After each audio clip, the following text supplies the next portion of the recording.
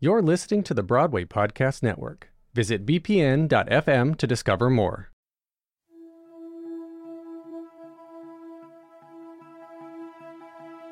You're listening to Smashed from The Ensemblist, the only podcast that shows you Broadway from the inside out. I'm Aaron Albano. And I'm Mo Brady.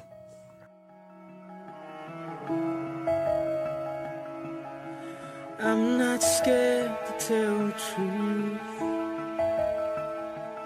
I've been to hell and back. Welcome back, listeners, to our tongue-in-cheek recap of what is television's most detailed depiction of the theater industry. And yes, we're still talking about Smash, the NBC series that chronicled the creation of not one, but two Broadway musicals, and all of the drama that ensued along the way. We're going back episode by episode to see how this supposed love letter to Broadway has held up over the last decade. In each podcast episode, we're looking to find the answers to these three questions. Did it represent Broadway then? Does it represent Broadway now? And is it any good? So let's dive in and talk about episode 6 of season 2, The Fringe. Aaron, give us the stats. The Fringe premiered on March 12th, 2013. It was written by Julia Brownell and directed by Dan Lerner, two more newcomers to the Smash family. The viewership was up this week. Yay! Mo, it was up. People watched. Is this the first time that's happened? Possibly. Up 220,000 from the previous episode, The Fringe was seen by 2.9 million viewers. We saw 3 songs and a reprise this week, one of which was a cover of This Will Be Our Year by the Zombies, sung by the Hitlist cast. The other 2.5 were original songs from all 3 of our musicals. Mark Shaman and Scott Whitman delivered us a reprise of Never Give All the Heart from Bombshell, and a Glitter and Be Gay-inspired number from Liaisons called A Letter from Cecile. Lastly, from Hitlist, we got a new song called Heart-Shaped Wreckage, written by Julian Emery, John Green, James Lawrence Irvin, and Lucy Silvas. Everybody wrote it. Everybody. And what happened at the Fringe, Mo? Hitlist has booked a spot in the Winter Fringe Festival after all. It's only 2 presentations in a shoebox, but Jimmy is convinced Hitlist is good enough to outshine the venue. Which is good because the show gets picked up by Time Out and a bunch of theater people RSVP'd. Back at Bombshell, Eileen has decided to produce the dynamic Technicolor fantasy that Tom and Jerry prefer, much to the chagrin of Julia and Derek. Karen is all lined up to star in the Hitlist presentation, but Jerry can't be introducing Karen Cartwright if she's already been introduced at the Winter Fringe, which leaves Jimmy, Kyle, and the rest of the Fringe crew understandably ticked off about Karen's backing out. At a coffee klatch in Madison Square Park, Ivy tells Derek that Terry Falls continues to derail Liaisons into a farce, but he replies that standing out as good in a bad show is a time-honored theater tradition, and to follow her instincts. She spices up the production's press preview by adding her own brand of humor, but her good work threatens Terry Falls. Only in an 11th hour company meeting does Terry have the balls to invite the company to tell him how bad Liaisons really is. Bombshell's new producer, Jerry Rand, continues to meddle with Julia's script, suggesting they cut the intellectual downer of a song, Never Give All the Heart. He and Eileen give Tom a challenge, change it into an uplifting song that makes them feel something in the next 24 hours. The composer puts a new spin on it, making it a cautionary tale, empowered instead of wistful. But Tom's direction puts Derek over the edge, which makes him quit the show and storm out of rehearsal. And Eileen loves Tom's work enough to crown Tom Bombshell's new director. Derek's departure from Hitlist frees up Karen to perform in the second night of Hitlist at the Fringe, as well as making Derek available to watch her in it. The director is taken by the show and the performances of both Karen and Jimmy. So is Scott Nichols, artistic director at Manhattan Theater Workshop, who says the show is actually just the kind of project he is looking for.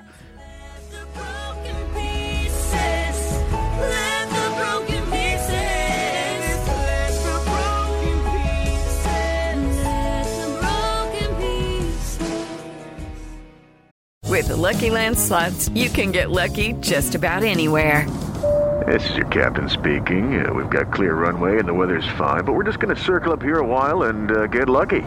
No, nothing like that. It's just these cash prizes add up quick. So I suggest you sit back, keep your tray table upright, and start getting lucky. Play for free at LuckyLandSlots.com. Are you feeling lucky? No purchase necessary. Void where prohibited by law. 18 plus terms and conditions apply. See website for details. With the Lucky Land Slots, you can get lucky just about anywhere. This is your captain speaking. We've got clear runway and the weather's fine, but we're just going to circle up here a while and get lucky. No, nothing like that. It's just these cash prizes add up quick. So I suggest you sit back, keep your tray table upright, and start getting lucky. Play for free at LuckyLandSlots.com. Are you feeling lucky? No purchase necessary. Void where prohibited by law. 18 plus terms and conditions apply. See website for details. With Lucky Land Slots, you can get lucky just about anywhere. Dearly beloved, we are gathered here today to... Has anyone seen the bride and groom? Sorry, we're here. We were getting lucky in the limo and we lost track of time. No, Lucky Land Casino, with cash prizes that add up quicker than a guest registry. In that case, I pronounce you lucky. Play for free at LuckyLandSlots.com. Daily bonuses are waiting. No purchase necessary. Void where prohibited by law. 18 plus. Terms and conditions apply. See website for details. Lucky Land Casino, asking people, what's the weirdest place you've gotten lucky? Lucky? In line at the deli, I guess? Aha, in my dentist's office. More than once, actually. Do I have to say? Yes, you do. In the car before my kids' PTA meeting. Really? Yes. Excuse me, what's the weirdest place you've gotten lucky? I never win and tell. Well, there you have it. You can get lucky anywhere, playing at LuckyLandSlots.com. Play for free right now. Are you feeling lucky? No purchase necessary. Void where prohibited by law. 18 plus. Terms and conditions apply. See website for details. How'd you like this episode, Mel? It wasn't my favorite, but it's getting us somewhere. Sure. What did you think? I would agree with all of those words. Not my favorite. Getting us somewhere. It's like an interstitial episode. I mean, it's making me very passionate. It's giving me a lot of visceral reactions. I want to kill Jerry Rand. You know, I'm thinking back to your musical synopsis. Mm-hmm. I feel like liaison songs are just a giant detour from the trajectory of this piece. Well, I was wondering, because I remember last episode Did we say it wasn't a musical? We thought it was a play. Both of us thought it was a play. And then I'm remembering when Ivy was auditioning for it, she went to Tom's house to ask for the cast recording. And I was like, oh... This is a musical. Cool. This is a musical. They've been telling us it's a musical the whole time, and yet... And I just didn't. I loved the song. I thought the song was very... I mean, it showed Megan's range. B, it showed a style of music that I don't think I've ever heard Mark Shaman and Scott Whitman write before. Yeah, sure. It was definitely another moment of, like, the show sort of telling us she was really, really good, which she was, but... It definitely projected that, like, she brought the house down with one foul swoop. Yes. Yeah. Similarly to Derek's imagined version of Heart-Shaped Wreckage, which, like, turns it into this, like, incredible production, but in my mind, it's kind of like, I don't know if that's a great song. And it doesn't go anywhere! It doesn't go anywhere! Well, none of the hit list songs really go anywhere, do they? No, they don't. But I did love the throwback. What did it look like? It looked like... I feel like it was very reminiscent of La Boheme. Oh, yeah. At least all the ads for La Boheme. Yeah, because all the ads for the Baz Luhrmann La Boheme had that big red title treatment that looks like the Pepsi Cola sign. Mm-hmm. Smash loves a Long Island City Pepsi Cola sign. Like, they are like... Smash is trying to convince us that the center of the theater district is Madison Square Park and that the most iconic landmark in New York City is actually the Pepsi Cola sign in Long Island City. Get off the 7 and you're there. So Smash is definitely doing a better job of sort of grounding itself both in New York and Broadway, right? We're getting all of these outdoor scenes in New York City, and it's also referencing Broadway in all of these ways, right? Yes. Like Tom says, it's not like we have the problems Wicked had. 9 years later, it's still one of the highest grossing shows on Broadway. Which, yes it is. Yes. But I was thinking, like, wow, Tom, drag Wicked. Guaranteed, none of the, like, target audience in the middle of the country know anything about Wicked? You don't think people in the middle of the country know what Wicked is? No, they know what Wicked is. They didn't know that Wicked had all these problems at the beginning. Oh, sure. Yeah. Okay, so for my dad who is listening, what were the problems that Wicked had? I feel like it famously had a lot of problems out of town. Like the show that was in San Francisco was very different from the show that ended up on Broadway. Like the entire Which Way's the Party number that Fiyero used to have was completely scrapped and became a Dancing Through Life in the Broadway company, in the Broadway show. If you look at Broadway the American Musical, the DVD documentary on PBS, all of that footage is Which Way's the Party, because all of that coverage was from the rehearsals for the out-of-town tryout in San Francisco. I also remember, I think it's the show in San Francisco was a lot closer to the Gregory Maguire novel than the show ended up being. Which is a lot more political and a lot more sort of dark. Yeah, characters died, characters went different directions. It was darker and more... It was more true to the source material. Yes, correct. And I think that Wicked is known for being sort of a teen girl musical, right? It's the thing that we see on Broadway now is very sweet and very nice. Yes. The folklore in the theater industry is that it took a lot of work to get it from a political novel to America's favorite musical. Okay. I can see that. What did you think of this spiced up version of Never Give All the Heart? Do you like it? No. Oh. Well, no, I did not. I'll just say it flat out. I did not. Is Tom not completely overstepping in this scene? His assignment was to make this number more up-tempo where we feel things. He decided to restage and direct the lead of the show and choreograph this entirely new number. That's overstepping. Yes, okay. Watching the show, I was like, oh, no. I mean, the best idea wins, right? Sometimes the best idea wins, and you can be in a room where the best idea wins. Correct. However, maybe the composer staging a number behind the director's back isn't the best.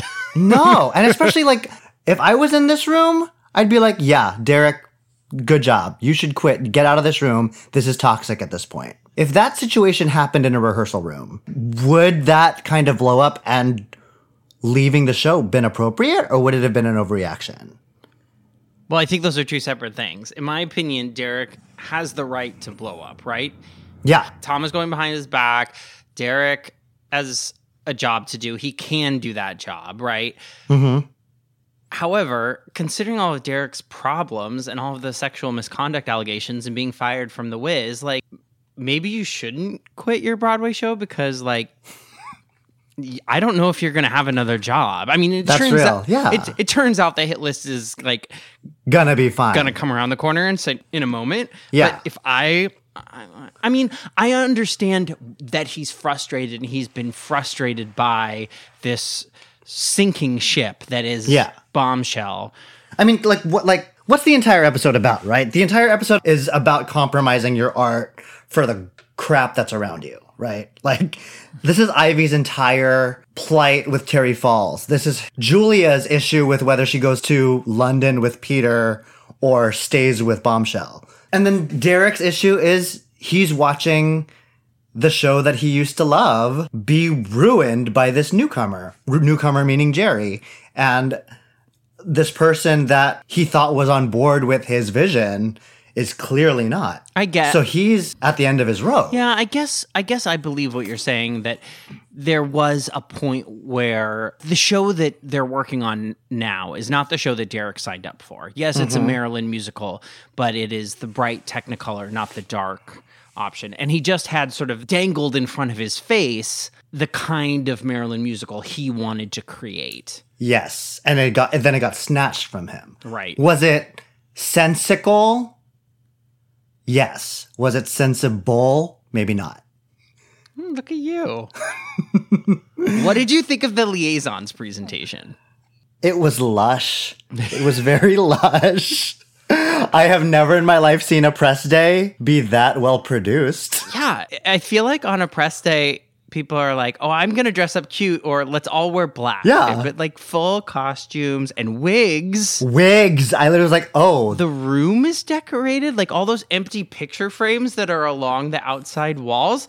Like, okay, wigs and costumes, you have to build those for the production, right? There's a world where you'd be like, oh, maybe those exist. But the idea that they've created a set for the press preview, I was like, calm down. Calm down, PAs. And that's where I'm just like, this is for comedy, right? Like, sure. I mean, at least the drama is the drama, but I feel like Terry Falls is such a outlandish character that I'm just annoyed by him rather than into his storyline. What do you think about Terry? Well, Rebecca Duvall was this believable outsider coming in. He literally feels like a farce. Mm-hmm. His issues are so out there that I'm like, this doesn't feel even remotely real or remotely authentic. I think also what doesn't ring true for me is there's no voice of reason in the room. There's no producer. You know, Smash is showing us that the buck stops with the producer, and that if there is an issue of artistic differences, someone at the top with the money comes in and says, we're going to do it this way or the other way. Right? Yeah. That's the case with Bombshell. But yet with Liaisons, it's like the lunatics run the asylum. You're like, who's in charge here? Literally no one's in charge, and it feels like no one's in charge. And that's why Ivy's having a meltdown, because she's like, wait, I've been here before. I know how this is supposed to go, and this is not how it's supposed to go. Speaking of Ivy, what do you think of that time-honored tradition that Derek talks about? He says, everyone expects you to be good in a good show. If you're in a bad show, you stand out. Is that real? That to me feels like Katharine Hepburn in Coco bullshit. Like it feels like it's of not only another era, but like 3 eras before. Yeah, I don't think that carries through anymore. Because, not to drag any shows, I guess we can drag shows because they're dragging shows. Like, what's a bad show that a good performer has shown through in recent memory, if any, in any memory? Carmen Cusack in Bright Star. I feel like many people had problems with the show or thought the show was just fine, but she was like the reason to attend, and she got a big bump in her cred in the like theater her notoriety. Industry. Yes. Yeah, but again, fine show's different from bad show. Like, this show's supposed to be a garbage fire. Baby, It's You. How about Baby, It's You? Beth Level. Beth Level was the star of Baby, It's You. I feel like people thought Beth Level is good in this. Okay. The rest of it is a mess. But like, if we go to, wow, we're just dragging all kinds of shows. If we go to, what was the Kathleen Lee Gifford show? Scandalous. Like, Carolee Carmello is fantastic, but everybody remembers that Scandalous was a wreck. They don't remember that, like, Scandalous was a wreck, but Carolee Carmello was brilliant in it. Like, that's not a thing, is it? I don't feel that either in the case of Baby, It's You or Scandalous that the memory about the leading lady is that they were great. I think the memory is that they floated above the wreckage. So that's what he's saying. It's not what he's saying. Okay. So I think what he's saying isn't true. He's saying you can be Carmen Cusack in Bright Star in a Scandalous. And what you and I believe is that you can be Carmen Cusack in a Bright Star, but if you're in a Scandalous, the best you can be is a Carolee Carmello. Yes. We should all hope to be a Carolee Carmello. I dream of being a Carolee Carmello. I just want to say that. There's no one dragging Carolee Carmello, Beth Level, or Carmen Cusack through the mud in this podcast. We're only dragging Scandalous if Kathleen Lee Gifford's not listening. Miss Gifford, if you're listening, I love you on The Today Show. Wow.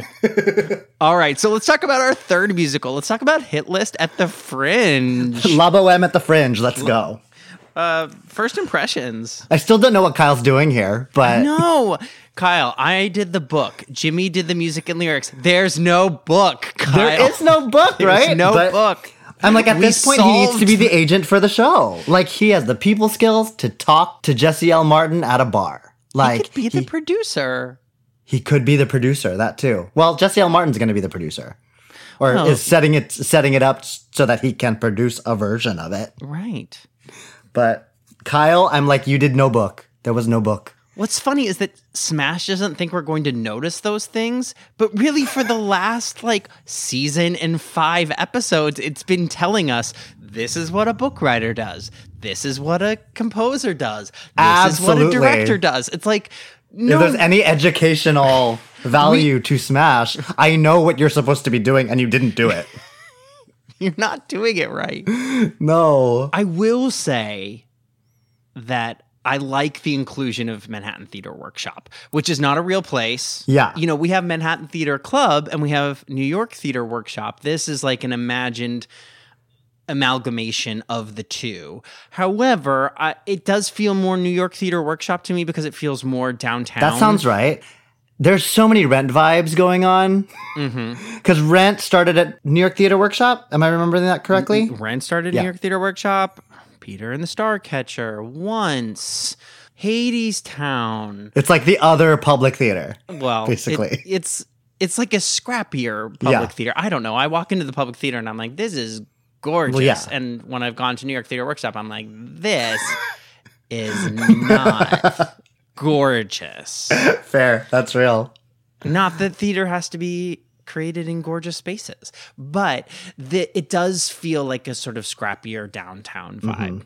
And spoiler alert, the exterior shots for Manhattan Theater Workshop are actually the exterior of New York Theater Workshop. Oh, so it is definitely giving you a New York Theater Workshop vibe. Oh, so between those exterior shots, Jesse L. Martin, the original Collins in Rent, I do like that this is the trajectory it's going to go on. And to be honest, if we're going to get a musical to go from the Winter Fringe Festival to the Tony Awards in 6 months' time, probably an imagined version of New York Theater Workshop is the way that for sure. It's definitely the treatment of a new hip bohemian show to go against the mega musical that will be Bombshell. Right.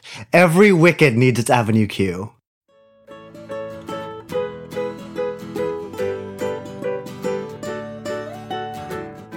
To keep up to date with next week's recap, be sure to watch Season 2, Episode 7 of Smash, Musical Chairs. You can find Smash episodes either on the NBC app or at NBC.com.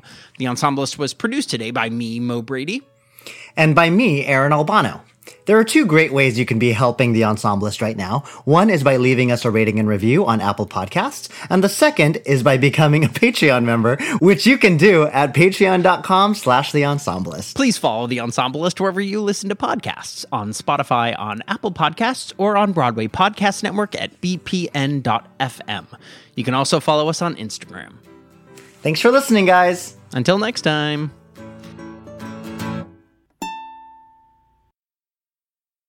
Hey, it's Leslie Odom Jr. here on the Broadway Podcast Network to tell you about the Rise Theater Directory, a program of Maestro Music. Rise is a national online resource designed to connect and empower backstage and administrative and creative theater professionals from underrepresented backgrounds.